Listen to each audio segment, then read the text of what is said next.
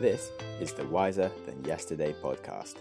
Your hosts Sam Harris and Nicholas Farik digest the most interesting, informative and topical books, giving you their biggest insights.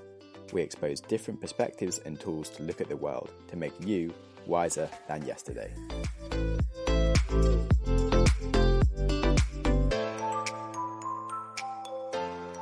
Hello everyone, and welcome to the Wiser Than Yesterday podcast. My name is Nico. I'm joined, as usual, by my co-host Sam, and we are now on to the last part of the Incerto series by Nassim Nicholas Taleb. The book is called Skin in the Game, and I must say I feel kind of empty right now because it was a long series, a very interesting series, and now I finished it. I don't know what to do with my life. How about you, Sam? Yeah, it's been really good, but I feel like I sort of almost could have had something slightly more conclusive for it. But perhaps we'll get that with this episode recording. And also, when you said that you feel really empty, I thought you were talking about the fact that I sort of have started doing a bunch of different challenges, one of which happens to be today, was let's just not eat for 40 hours. And we now haven't eaten for 20 hours? 24. I guess. Definitely feeling kind of hungry. So if we start not making any sense anymore, we can blame it on not being fed well. Yeah. Basically. Or if we're just completely the best episode ever and just so wise and brilliant, and it's probably because we haven't been eating and we're just purely thinking about the right things. Who knows? All right. So let's get into the book. Last book in the series, the Incerto series. And only after finishing The Skin in the Game, I finally found a way to summarize the whole series and all of the concepts that Taleb talks about in a few sentences. And so I'll give it my best shot now. And so the basic premise is that there's a lot of uncertainty in the world. And it's very, very difficult to predict things in nature or in society because these things are so complex. And so nature is structured in such a way that organisms or entities that are very fragile, which means that cannot deal with uncertainty or are hurt very much by big shocks, will die out. And so what exists in the world today, as far as humans and animals and living organisms goes, has survived over the past thousands of years and has proven to be pretty anti-fragile. So it's been proven adaptable to big changes in environments. And so that's where the book Anti-Fragile talks about. It tries to identify what characteristics make something resistant to change and strong in the face of uncertainty. However, with modern technologies and modern societal changes, especially governments and nation states, Taleb sees that this natural Darwinism or the natural selection that kills off badly adapted entities and organisms is going away. And that is because of a lack of skin in the game. And this is where this last book is about. And so it addresses the problems that are happening today, where some people manage to be anti-fragile at the expense of others. To give you one example, the 2007-2008 financial crisis was very bad for almost everyone. So a lot of people lost a lot of money in there. However, there were some individuals who managed to make a killing. They were taking huge risks with the money of someone else, where they managed to gather very, very big bonuses. But when the whole system collapsed, because they were taking so many risks, they were not the one paying the price. And so they didn't have skin in the game. And that is specifically, or more generally, what Taleb addresses in his book.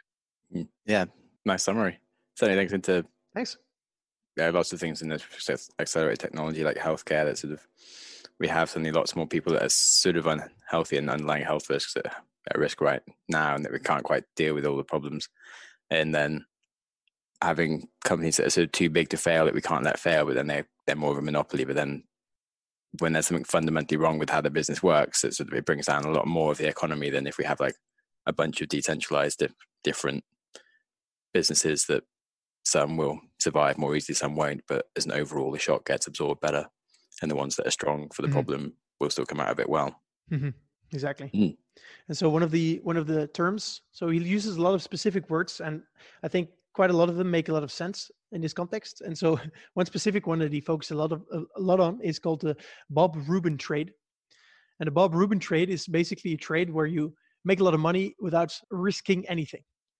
And so Bob Rubin was the chair of Citibank, And in the 10 years before the financial crisis of 2007, 2008, he made a total of 120 million by working there. But as we all know, the bank collapsed because he was taking a lot of risks. But yeah, of course, he at that point was saying, oh, it's a black swan. I couldn't see this coming and I didn't know. And he didn't have to pay anything. So he made all the money and taxpayers bore the costs. And so, yeah, that's one interesting concept. And I think it's very well summarizes the main issue that Taleb talks about. But I mean, we can see this happening, the skin in the game concept in a lot of other things as well. Yeah, lots of things. We just mentioned that we're doing this fast today, and I think part of the why this is working is a bit more skin in the game, because I sort of publicly said I was doing it, and then suddenly you're much more likely to do it because you've got other people watching you, and you're suddenly like, it just sort of suddenly puts a bit more risk on your own persona to make things happen. And I think it's a really good principle that you can actually leverage yourself to make you do things that you want to do and get the results you want by using skin in the game yourself, or working with people that have skin in the game, which I think is most of his points is like how to identify the right people to work with and who are the ones that are going to be the best in different situations, whether it's businesses or politicians, and why they should have skin in the game. So yeah, there he makes a big comparison between hedge fund managers and bankers. And so the main difference between the two, they trade differently, of course, but usually, or almost always, hedge fund managers have the majority of their own net worth inside of their hedge funds. And so they're using clients' money, but the majority of their own net worth is also in the fund. And so they have skin in the game. And so what you see is that a hedge fund manager that survives for a long time usually performs pretty well. And so if you would consider to invest your money, it would be a pretty good spot to invest it with someone who has their own skin in the game. If you look at a banker, however, if a banker makes a mistake, he doesn't go bankrupt. He can still stay in his own, like whatever he's doing. And so he would say, avoid investing money with people that don't invest their own money. And likewise, don't take advice from someone who doesn't invest in the way that they give you advice about. So basically, instead of asking someone, what should I invest in? You should ask them, okay, what do you invest in?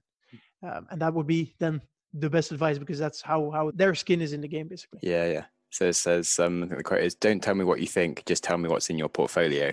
And yes, exactly.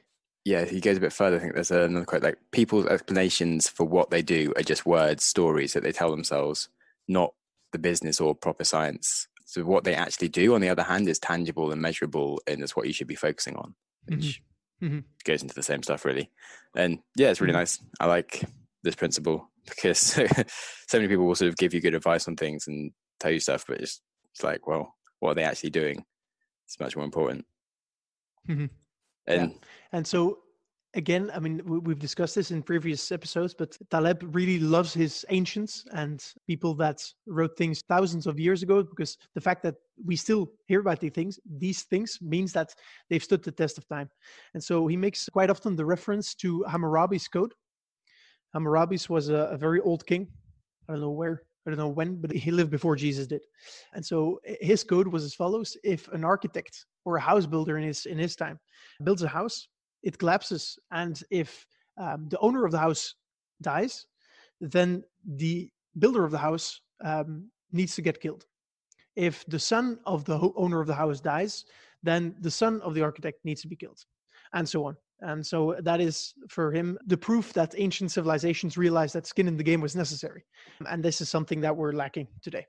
I mean, today there's no repercussions for mistakes made, at least not in some professions. And so there he makes the distinction between a plumber and a financial economist, for example, because if a financial economist predicts something to happen and it doesn't happen, it doesn't matter, because he doesn't have skin in the game and people don't really hold him accountable for his predictions.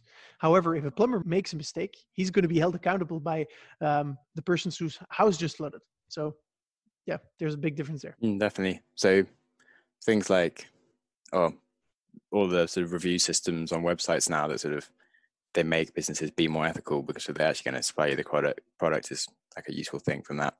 But I think he gives some examples of like also people building bridges used to have to go and sit under them for a while or like sleep under them whilst they're building them, that kind of thing, to make sure that they never leaving it kind of faulty whilst they sort of. I think stuff. It was in ancient France, or maybe not that ancient, maybe up to 100 years ago. The people or the architects that designed the bridge had to go live under it for the first few months. Something crazy like that, which in the end, it makes sense, right? It's the whole point of the book. I mean, if you're very bad at building bridges and you have skin in the game, which means that you go live under the bridge that you designed, if you're bad at building bridges, you're going to die because the bridge is going to collapse and you're going to be underneath. Yeah. And that's the problem. That selection doesn't happen with the interventionism that's currently happening. Definitely. And so he specifically addresses, all the bailouts that are happening in the markets, and it's super relevant because it's again happening today. There's a lot of companies who were badly managed that have been buying back shares in the billions over the past 10 years because of all the quantitative easing and all the low interest rates. And today, the moment things go difficult, things become more difficult, suddenly all these companies are begging for bailouts. And so Nassim Taleb would absolutely, without a doubt, argue that they should go bust because it's their own mistake, and these managers need to be held accountable. Definitely. For what they did. Yeah, agreed. But yeah, he does go further into architects as well. He doesn't seem to like them that much. I think he's got a quote like, architects today build to impress other architects, and we end up with strange, irreversible structures that do not satisfy the well-being of their residents. It takes time and just like progressive tinkering to make things better. I think he complains about like designers on trains, as in he used to have like a place where he could put his coffee cup because he just used to read things, and you have like a shelf that was flat, but then they made it kind of like slightly curved just to make it look better, and like, train looked a bit sexy. But they should be, the people that use trains should be the one designing it, because if they actually like feel the problems of being a train user and actually would have not done something like that. So yeah, I've noticed this kind of phenomenon in movies as well. Movies that are found like the best movies by critics, I usually really don't like at all. And so there's like there movie producers and movie directors, if they make movies to impress critics and other directors and other producers, they're usually not that good. And so for me, the Oscars, for example, is not a very good representation of what actually were the best movies during the year. I think Skin in the Game is also illustrated by the minority rule, which was, I found, a very, very interesting concept. So the minority rule is as follows. If you have, let's say, 100 people, if 3 to 4% of a group have a significant skin in the game on a certain subject, they can influence the opinion of the whole group. And that might sound very abstract, but let's make it very clear. So this is the reason why they don't serve peanuts on airplanes, for example, is because a small minority of the population is very allergic to peanuts. And so they can't eat peanuts. The rest of the people can eat peanuts, but they can also eat other things. And so the people that cannot eat peanuts have enough skin in the game to influence the airlines to just forget about peanuts as a whole, because they don't want to take the risk. And so in this way, the minority can influence the majority if they have enough skin in the game. I found that a pretty interesting concept. Yeah, and it might not seem so relevant now, but back when it started, like, it says like the spread of automatic shift cars wasn't maybe because of everyone preferred them. It was just because if you can drive a manual, you can already drive an automatic. But if you can only drive automatic, you need automatic. So it was easier to sort of just make, if you're going to make 100 cars, well, you might as well make like the automatic version, because you just don't need to have to worry if you've got enough left in stock when you kind of only got one left in the forecourt kind of thing, as in anyone can still buy it.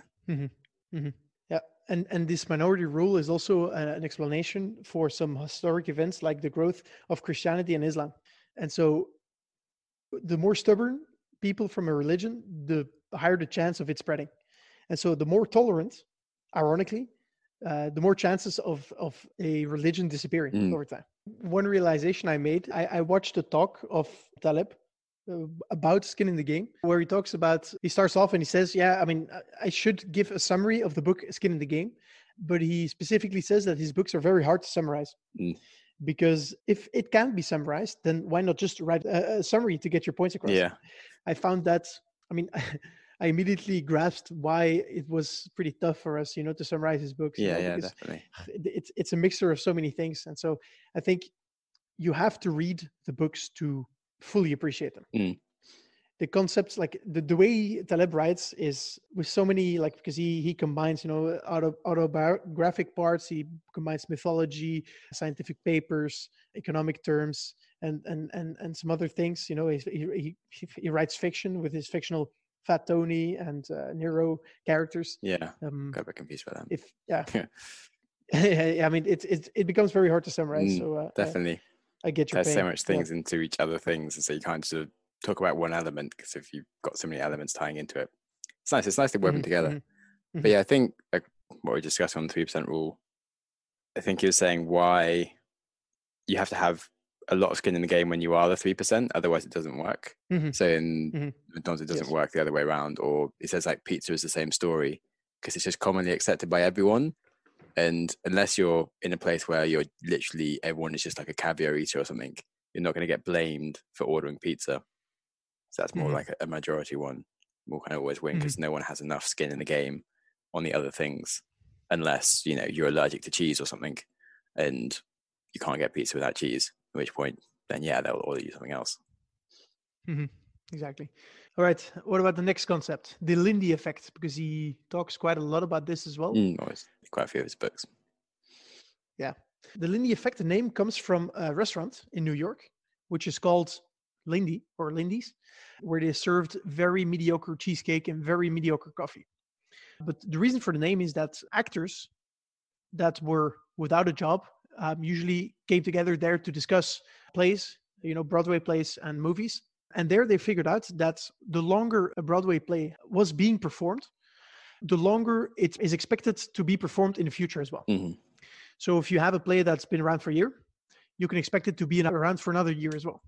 If a play has only been around for a week, it's not going to be around as long as another play that has been around for a month, for example. Yeah.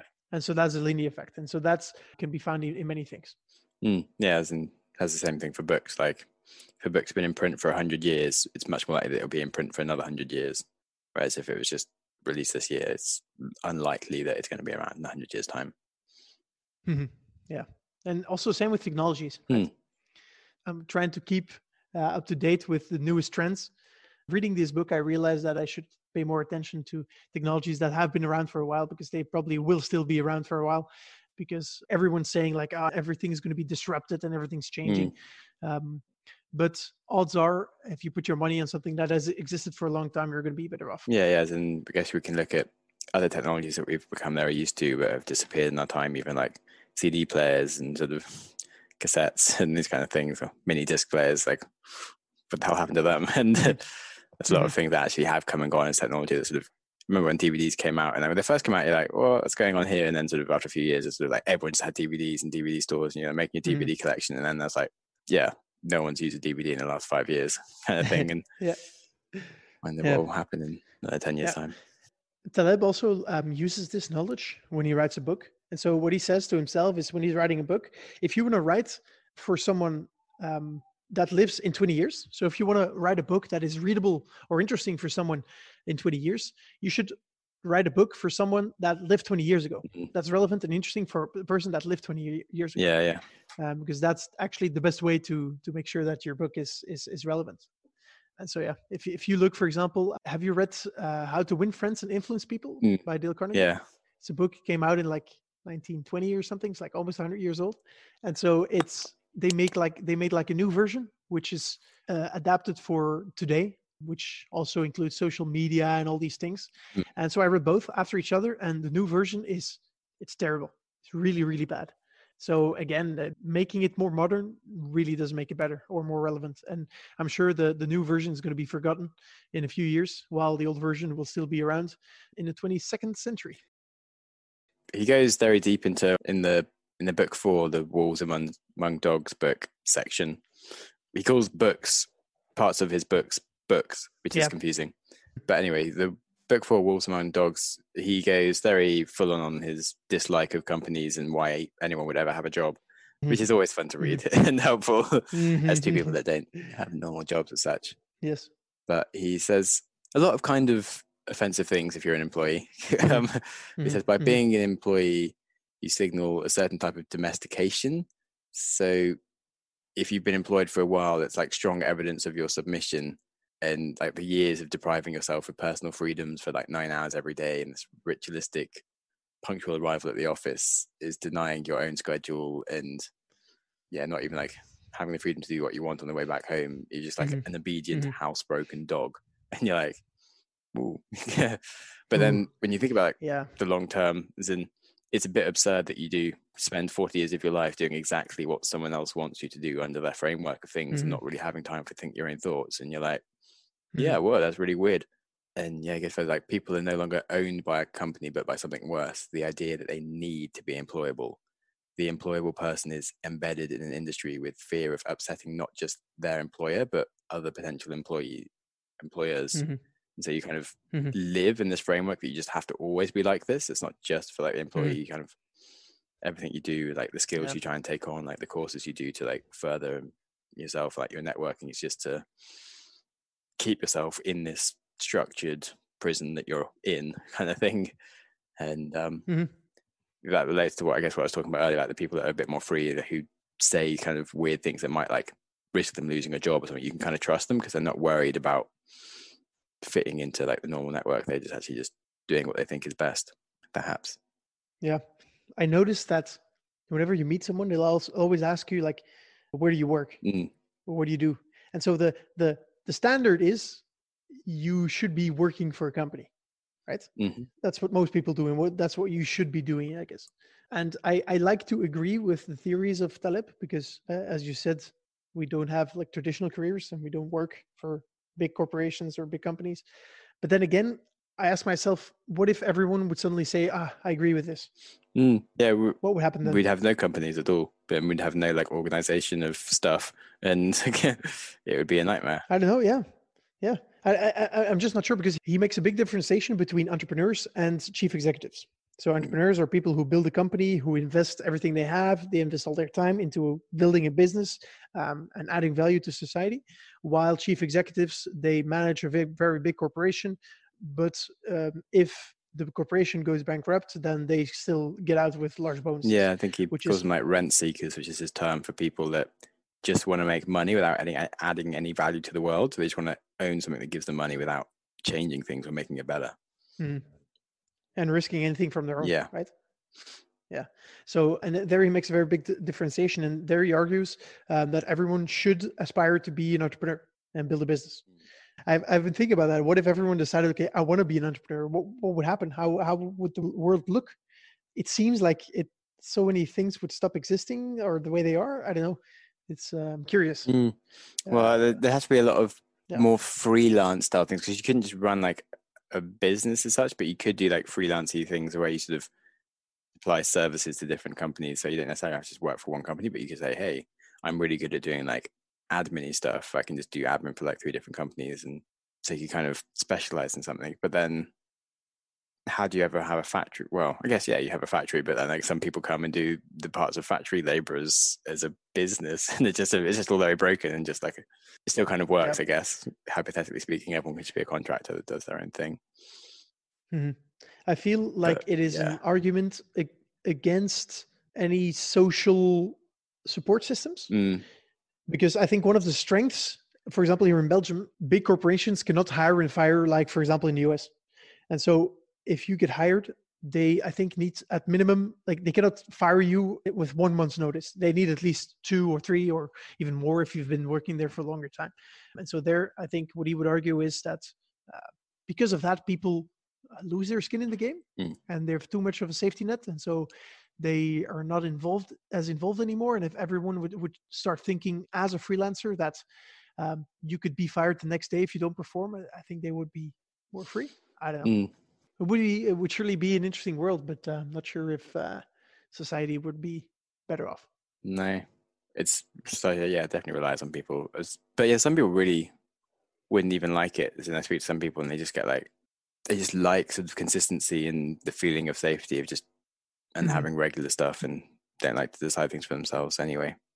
And it depends. And he talks about. But when you glorify it, it sounds nice, but you could sort of say it in a different way. But he's got this quote from like this, one of Aesop's fables, I think, like, a dog boasts to a wolf about all the comforts that he has and the luxuries, and that he gets free food all the time. And the wolf is like, oh, maybe I'll enlist to become like a dog and live with someone. And then the wolf asks the dog about his collar, and then he gets terrified by the fact that he understands what the collar's for, and it sort of takes away all his freedoms. And he's like, I don't want any free meals, I don't want anything. And he runs away and just goes and be a wolf. And it sounds great, you know, be a wolf, do what you want, like live this free life. But some people like sort of the consistency and safety and, and doing these different things. So it sort of is a bit more of a choice to do what makes you happy, I guess, in that sense. Although Taleb does also go further to say that you're maybe more free, well, more safer if you are a wolf in some ways, because, you know, you're like at the mercy of your owners who may suddenly just run out of money and can't afford you and kick you out. And then you're like a dog who doesn't know how to feed itself or something. And when you work for a company, you sort of, you're not used to innovating. You just do the thing that you do, but then suddenly the company goes bust, or like there's no longer jobs in the kind of thing that you do. And you sort of, you're less bendable and less anti-fragile than you are as an entrepreneur, where you can kind of quickly change what it is that you're doing and adapt. Yeah, it's clear that Taleb is like the way he looks at the world is definitely not the way everyone looks at the world. I mean, he offends a lot of people, and he disrespects almost the majority of people out there in everything that he says and what he doesn't respect. And, you know, he doesn't he doesn't think too highly of employees, etc. Yeah. So most people he assumes is pretty stupid, which means he kind of thinks of himself very highly. But then, that last part is very clear. But then again, he says that he prefers to have a drink with a taxi driver than with an intellectual. Yeah. You know? As in some ways, he prefers common people that accept that they're common, rather than like people that think they're smart but aren't as smart as him, and he kind of gets more annoyed. I don't know if that's almost like the concept of, you know, the people that you like, countries that border each other, like hate each other. So like the Pakistanis like hate sort of the people in Tajikistan and something, or like in Wales they hate people in England, and I don't know, maybe in Belgium you hate the French or something, that kind of stuff. Whereas someone comes along from further away and there's something like you. So in Europe you feel a bit embarrassed being British because if most people don't like us that much.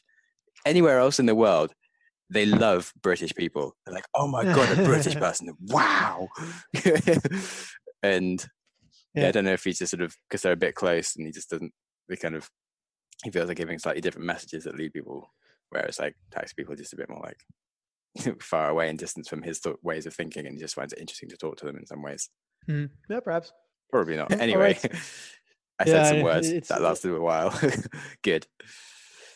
Should we do like review things? Yeah, let's do that. Perhaps we can talk about this book specific, and then also a bit about the whole Incerto series. Sure. Right. So your rating on Skin in the Game? I think it was really useful to round up a lot of the concepts he introduced, and does make sense of a lot of things. Again, I felt like it could have been a bit shorter, and some of the things didn't always add up, but perhaps it's almost a book that needs to be reread to get the full value of it still. But yeah, I could say it certainly wasn't as good as Anti-Fragile. Anti-Fragile was better for sure. But I'd say it's more like an 8 or a 7, which is kind of the pussy level of things. And like it sort of changed my fundamental thinking about some things, and it's really been helpful. But I don't think I wouldn't really recommend people to start with reading this book. So perhaps I should say it's less in terms of it wouldn't rank it highly. So yeah, maybe more of a 7 or a 6 in that sense. But it's fundamental in the series, and the series was great, and it makes lots of sense. I'm just going around in circles of like, oh, it's great, it's not great, could be better. Good. I'm going with 7 because that's the central areas of where I've been. All right, 7 noted. So for me, I think as an added value to the series, because it follows Anti-Fragile, and so the last part of Anti-Fragile also talks about skin in the game, and so in addition to that, I think it's not that much of an added value. I think it's after the Bed of Procrustes, the book that can be removed from the series. Like, if it wasn't there, it wouldn't be that big of a deal. That being said, I still think it's a great book. And one of the cool things about all the books is that in theory, you could read them on their own. Like you don't have to read the other books. So you can just start by reading Skin in the Game, but I would not recommend it. So I would say if you can only read 3 books, then you shouldn't, of the Incerto series, you shouldn't read Skin in the Game. And so it's again, a long explanation for my final score, which is also a 7. Good. Yeah, that's it. All right, let's discuss the whole Incerto series then. What's your opinion there? And some, like, how would you suggest to, would you recommend it to people, etc.? Yeah, definitely. I would really recommend it to people. I'd worry that some people get a bit offended by the whole thoughts around being an employer relationships. But I still think a lot of people who are really smart but have jobs would still really like it, that do things like banking and risk and this sort of stuff. And yeah, I think it's just a really good way to view the world and think about a bit of more of a longer term mindset, because we just do run around being very caught up in like the recent years and where we're going in the next year. We don't think about like the longer term view and how to be a more resilient species and this kind of stuff. And it's the points that we started with about we kind of lost our ability to evolve as such, because we kind of are trying to protect what we have in the moment right now. We're not willing to lose things to actually gain in the future in the long run. And just sort of, we're not mining for the anti-fragile parts of society to be the strongest and to evolve. We're kind of just focusing on keeping hold of what we have and just or getting like new things, and we're not really thinking logically as a species about how to be the most resilient, well, the most anti-fragile species that we can, which clearly we have been, because we have been around for a very long time. Sure, compared to other species, we haven't been around half as long as like jellyfish and crocodiles, which probably will still be around in millions of years when maybe we aren't, kind of thing. But if we listen to Taleb, we could probably stick around a lot longer if the way we sort of build society was to take all these things into account. So it's super useful for not just bankers who want to make money or entrepreneurs who want to make money, but like politicians and people thinking about how they want to change the world, and environmentalists, and like all these sort of people actually would gain a lot from having these opinions put into their head and like thought about. What about you? I agree. Yeah. So for me, I think the Incerto series was the first time I read like a non-fictional series, books that like around a certain central theme, and I really, really enjoyed it. And I'm very happy that we went through the whole thing in one go as well, and we read them all in chronological order. Yeah. Yeah, I think it's a very refreshing view on the world, and explains some phenomena which I couldn't explain before, or I didn't have any theories for, which is ironic because one of the arguments or one of the core principles of Taleb is that we shouldn't try and explain stuff because it's too complex for us to understand. Yeah, I mean, he does a lot of explaining, despite saying that like explanations aren't quite right. Yeah. Anyway, I would say that for me, Incerto it's like it's a must read for anyone who wants to understand the world. Yeah, it's not always an easy read at times, but it's really worth it, and I definitely feel a lot wiser having read it. Absolutely. And if I can always sort of explain that wisdom to other people all the time, but yes, it's been great. I think and also the sum of the books is better. Well, the sum of the total is better than the sum of its parts. Yeah, exactly. So I think Incerto, so the whole 5 books, is together way better than just all the separate books summed up. So if you read one, I think you should make the dedication to read all of them. Yeah, might be a bit of a slog, but it'll be totally worth it. And if you can, read it with someone else that's reading it and talk to them about it, because you get so much out of doing that. Yes. And I mean, if you can't find anyone else, just give us a call. Yeah, we're happy to discuss it. I love the book, and I'll have to discuss it indeed. Yeah. All right. Sure. I think that rounds up the episode. Cool. We haven't decided yet what we're going to read next, but we will. Yeah, we've got like a big list of things that we kind of want to read. Then we've also been discussing that actually maybe we just take Taleb's suggestions and just go into like the historically amazing books and can start reading new stuff. Debate. We'll see. It's going to be a mystery until we publish the episode. So until then, see you. Ciao. And have a good time. Cheers. Thank you for listening to our podcast. As you know, we are doing this to try and help you get smarter. Well, I have another project for podcast listeners just like you who want to be smart. Nico and I learned so much from reading the same things together and discussing them, and I wanted there to be a tool that made it easy for anyone to listen to the same podcasts and books together with their friends. So I'm building the app Syncify, which does just that. It connects you with your friends in the app. Listen to the same things at the same time, or create shared playlists and work through them at your own pace. You can share comments and highlights of your favourite bits, and become smarter by seeing what your friends think around the same content that you enjoy. As a bonus, it also helps with your mental health and reduces isolation. Personally, I hate publishing my life on social media, which I find all rather antisocial, and I don't go out of my way to phone a friend for no reason other than the fact I feel lonely. But I do love doing things with other people, and having my friends listen to the same things is really awesome. I mean, I used to speak to Nico like once a year before we started this book club together, and now we talk all the time because we're just doing something together. So do yourself a favour and sign up for the Syncify app at syncifyapp.com, and I really hope it helps. Thanks a lot for listening. If you enjoyed the show or learned anything new, be sure to share it with your friends. And I just can't tell you how great it is if you were to happen to leave a review on iTunes. These really do help quite a lot. If you have any questions or books that you'd like us to read, feel free to reach out to us through the website wiserpod.com or reach out to us on LinkedIn. And just keep loving and keep learning, and ideally keep listening. Big love from Sam and Nico and the Wiser Than Yesterday podcast.